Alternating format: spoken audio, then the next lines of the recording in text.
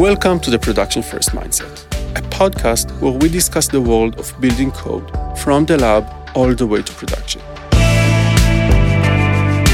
We explore the tactics, methodologies, and metrics used to drive real customer value by the engineering leaders actually doing it. I'm your host, Liran Chemovich, CTO and co-founder of Frugal.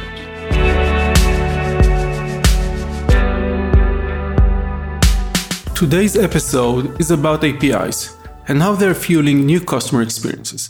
With us is Amitha Pulijala, VP of Product for Video, AI, and Platform Services at Vonage. She enjoys working with dynamic teams to launch scalable products and loves exploring new technologies. Thank you for joining us and welcome to the show. Happy to be here. Thanks for inviting me. Of course, it's our pleasure. Can you tell us a little bit about yourself? Sure. I'm an entrepreneur at heart and an engineer by training. That combination has served me very well because I'm very passionate about ideas that can make life simpler. And at the same time, I think a logical strategy to execute on those ideas. During my career in software industry, I worked for startups, mid-sized companies, and very large organizations. I had a very interesting but very different learning experience at each, I should say. I currently lead the video API, AI, and platform products at Vonage. Prior to Vonage, I had a long tenure at Oracle, where among other things, I was responsible for Oracle's digital customer experience solutions. And it has been a great journey for me so far. Great stuff. Now, you're today with Vonage, and I know you guys are happily building APIs. And a recent guest at the podcast, Tyler Jewell, told me that API as a service is today one of the biggest and fastest growing market segments in IT and in general. What's your take on that? I absolutely agree. In the past, if you can recall, there were applications which were largely monolithic. Think about ERP systems or financial systems, which means businesses largely operated in silos. Adding any new features to these systems would take months to execute, especially if the systems are complex and if they don't have developers skilled to do everything. That would not work in the digital first connected world that we are living in today. Today, most of these traditional large applications are broken down and offered as services that are exposed through APIs. And APIs are like these Lego pieces. Companies can use one or more of these Lego pieces to build their services. They can use internal APIs across many services, or they can use a combination of internal and third-party APIs to extend their functionality and create something new. In fact, I was reading this Slash data survey that said around 90% of developers, and they estimate this as around 19 million developers, they use APIs. And why shouldn't they, right? Many APIs lower the barriers of entry for developers to use complex technologies. At Vonage, we provide communications API. If you get a message on a phone that your food order is ready, there's an API behind it. If you're making a doctor's appointment through an automated voice bot, there's an API behind it. And if you are talking to a doctor over a video call, there is an API behind it. So APIs are fueling all kinds of customer experiences. And API business is one of the fastest growing businesses at Vonage as well. Now, Vonage didn't start in the API business, now did it? No, you're right. Vonage started out as a residential telephony voice over IP provider about 20 years ago. It pioneered this idea of communications without boundaries. Over the past decade, Vonage entered into the business communication space by acquiring assets in unified communications and call center software. Vonage also made heavy investments in API, acquiring companies like Nexmo, Talkbox, OverAI. In order to engage customers effectively, you have to reach them where they are, right? Using multiple modes of communications to connect with them. At Vonage, we enable those connected customer journeys through our communications APIs. Makes perfect sense. I'm kind of wondering, this must be a big shift from, being a service provider to being an API provider. And what's it like running a business with developers as your core users? That's a very interesting journey for us, for sure. And as you know, there have been major shifts and disruptions in software for decades, right? Like shift from general software development to a client server technology, or more recent move to cloud, to give some examples. API economy is one such major shift, in my opinion. We are talking about a fundamentally different business model here. There are some points that I want to highlight here. So one is providing value with your API. Developers are always looking for cool tools, and developers are counting on us to bring cool services that they don't have. So we have to provide them value with our APIs. It's a bidirectional relationship. If you provide value with APIs, developers will surprise you with all the things that they can build. We see this day in and day out with our customers. They build very innovative applications and services with our APIs. I'll give you an example here. As you know, bandwidth plays a big role in video experiences. And if you have low bandwidth, video quality is not good. During early pandemic days, video moved from one-to-one communications to large groups. Students moved into classrooms online. There were online meetings. There were online gatherings. And every vendor in the video space was trying to optimize on video quality for these large groups. And there was this customer of ours in India who used our video APIs to build a virtual classroom during early pandemic days. The classroom had large number of students, and they were joining the classroom through their mobile devices. So the bandwidth was not great. So this vendor came up with a very cool idea of not showing all the videos, but spotlighting just 5 students at a time. So they'll rotate 5 students at a time, and they were ensuring low usage of bandwidth, but at the same time, they were making sure students were paying attention because they don't know when their video would be spotlighted. This was pretty cool. They hit 2 birds at a time, right? They used low bandwidth at the same time, made sure students paid attention. So these are kind of cool innovations that we see. And the partnership with our customers and the ecosystem of our developers is very, very important for us. I would also say the second point, I would say working with customers across the globe and developers across the globe is to anticipate the unanticipated. And, when we provide APIs at such a scale, there will be some bad actors, right? So controlling the fraud, providing proper security capabilities is very important. So we ensure proper scalability, governance, compliance, and security when we provide our enterprise-grade APIs. And third one, I would say, is it takes a lot of effort to build a developer community. Customers and developers don't come to us when we just build the APIs, right? So we have to build the ecosystem. We have to run user communities. We have to run hackathons. We have to provide clear documentation. And we have to provide example code and proper developer tools. So evangelism is very critical to our success. And finally, I would say think big. So when we are providing APIs to our customers across the world, we are not just catering to single use case or a persona. We are essentially unlocking the potential for our customers to innovate and open up new business opportunities. So customers are not really buying functionality with APIs. They are buying experiences that they can unlock for their own customers, which they can really cycle back into their own design of products and services that foster innovation. So it's very important for an API provider to think big and think about all the possibilities for innovation. You're building experiences, and for you specifically, those experiences are all about video. And so you said, as you mentioned, in the pandemic 2 years ago, video experience was the one everybody was aiming for because face-to-face was decreasing very quickly. Now, unlike some of your customers that could choose to limit some of that video, you as a platform, as an API provider, don't have that luxury. When anybody asks for an API for video, you have to provide it. And I'm guessing usage went through the roof at the time. And I have to wonder, how did that make you feel?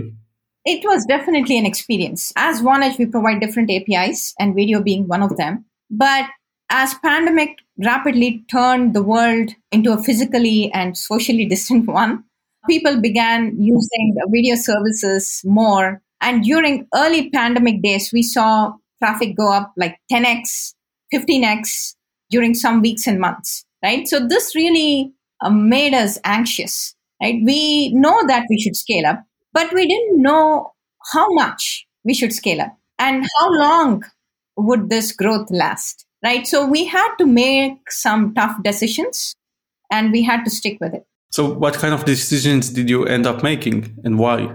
So the first important thing for us was to make sure we had the business continuity. It was not just our customers shifting to remote.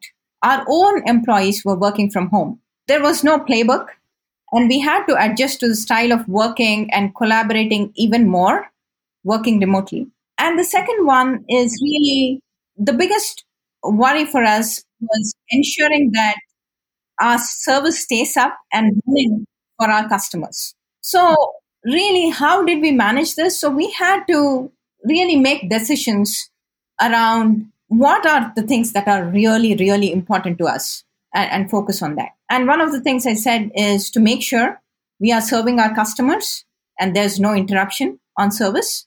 And also making sure we had right incident management procedures in place, considering our remote work situations. This was, I think, kind of tough, as I said, because there was no playbook which defined what to do in such situations. Typically, most commonly, we relied on historical trends to establish how much more capacity that we would need in terms of scale. But that was no longer relevant, right? Because in this case, there was no extrapolation of historic data. So we had to rely more on our intuition. We had to do some predictive analysis, and we had to be more open and agile. So that's what served us well. And I'm glad to say we didn't have major incident during these peak months. And overall, our customers were happy. So can you share a bit more about how did that look like? I mean, how did you scale those applications, that infrastructure to run 10x or 20x the workloads? And did anything else fail along the way?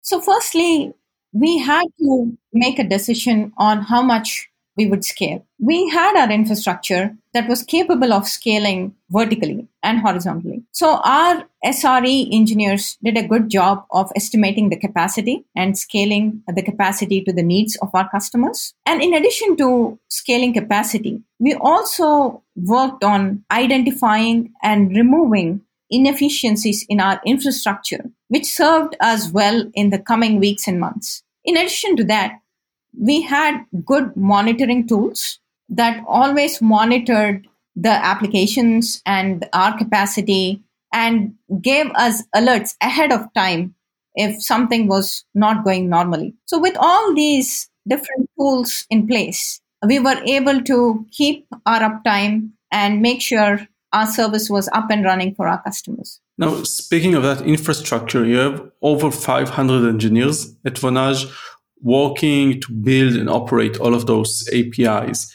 I have to wonder, what kind of architecture are you using to make all of that work together? What kind of infrastructure do you have shared between those engineers? So the core of what Vonage builds on is the Vonage Communications Platform. It's a core platform for all our services.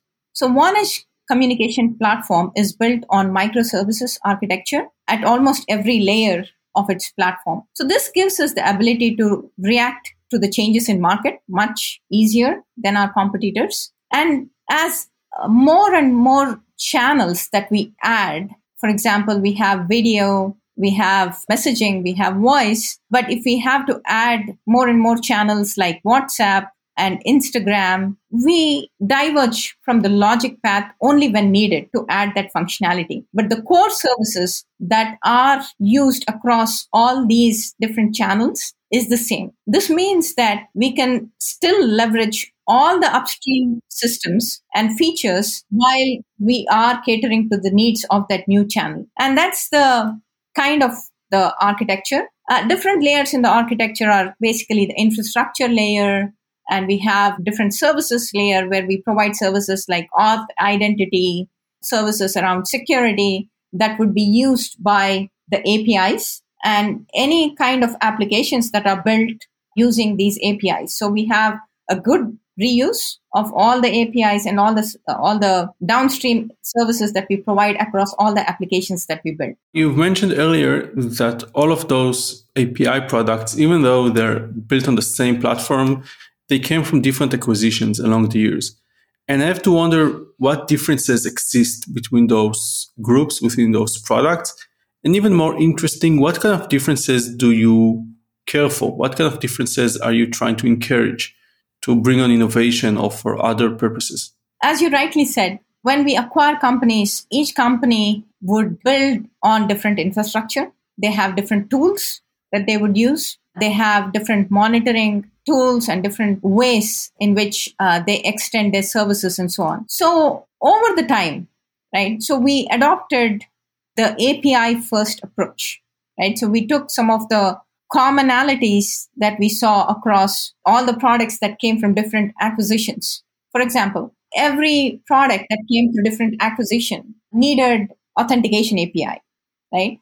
So it was very easy for us to take it and make it as a common shared service. And many examples like this, right? Some of the tools, monitoring tools, it's easy for us to make those tools as a shared service. And then, as I said, we took the API first approach so that most of these services could be reused across different products that we are releasing. And those are the things that we ensured are common. And the things that we want to keep really are the optimizations that you would have on a specific service that you're delivering to the customers. Even though you use most of these services that are common, there are certain optimizations that are required for specific products to ensure you are catering the needs of that channel, that service or that product you're delivering to the customers. So those are basically a value add over the commonalities, and we want to ensure we keep those for the products that come from different acquisitions and so on. That's very interesting. Now, you've mentioned a couple of times the concept of being API first. I'm wondering what kind of culture does that promote, trying to build everything in an API first manner? That's a good question. So as a company, we definitely develop robust products for enterprises, but we always have developer first mindset. So I'll give you an example. During the pandemic, we had a customer called StoryCorps. And this is an organization, a nonprofit organization in the United States that talks about heroes and their stories in the community. Common people can be heroes in their community, and that's what they do, right? They talk about these stories.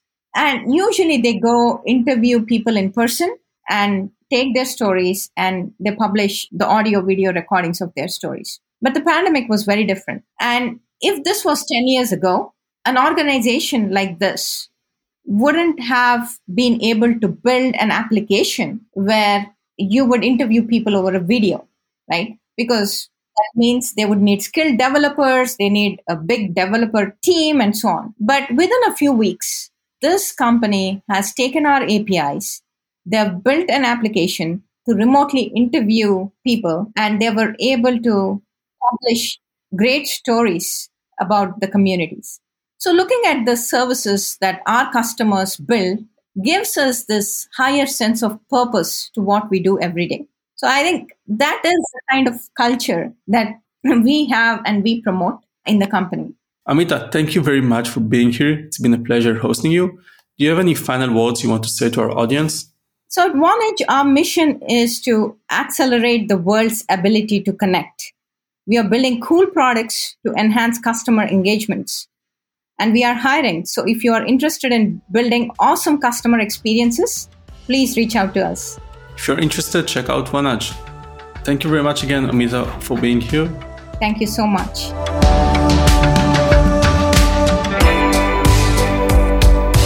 So that's a wrap on another episode of the Production First Mindset. Please remember to like, subscribe, and share this podcast. Let us know what you think of the show and reach out to me on LinkedIn or Twitter at Production First. Thanks again for joining us.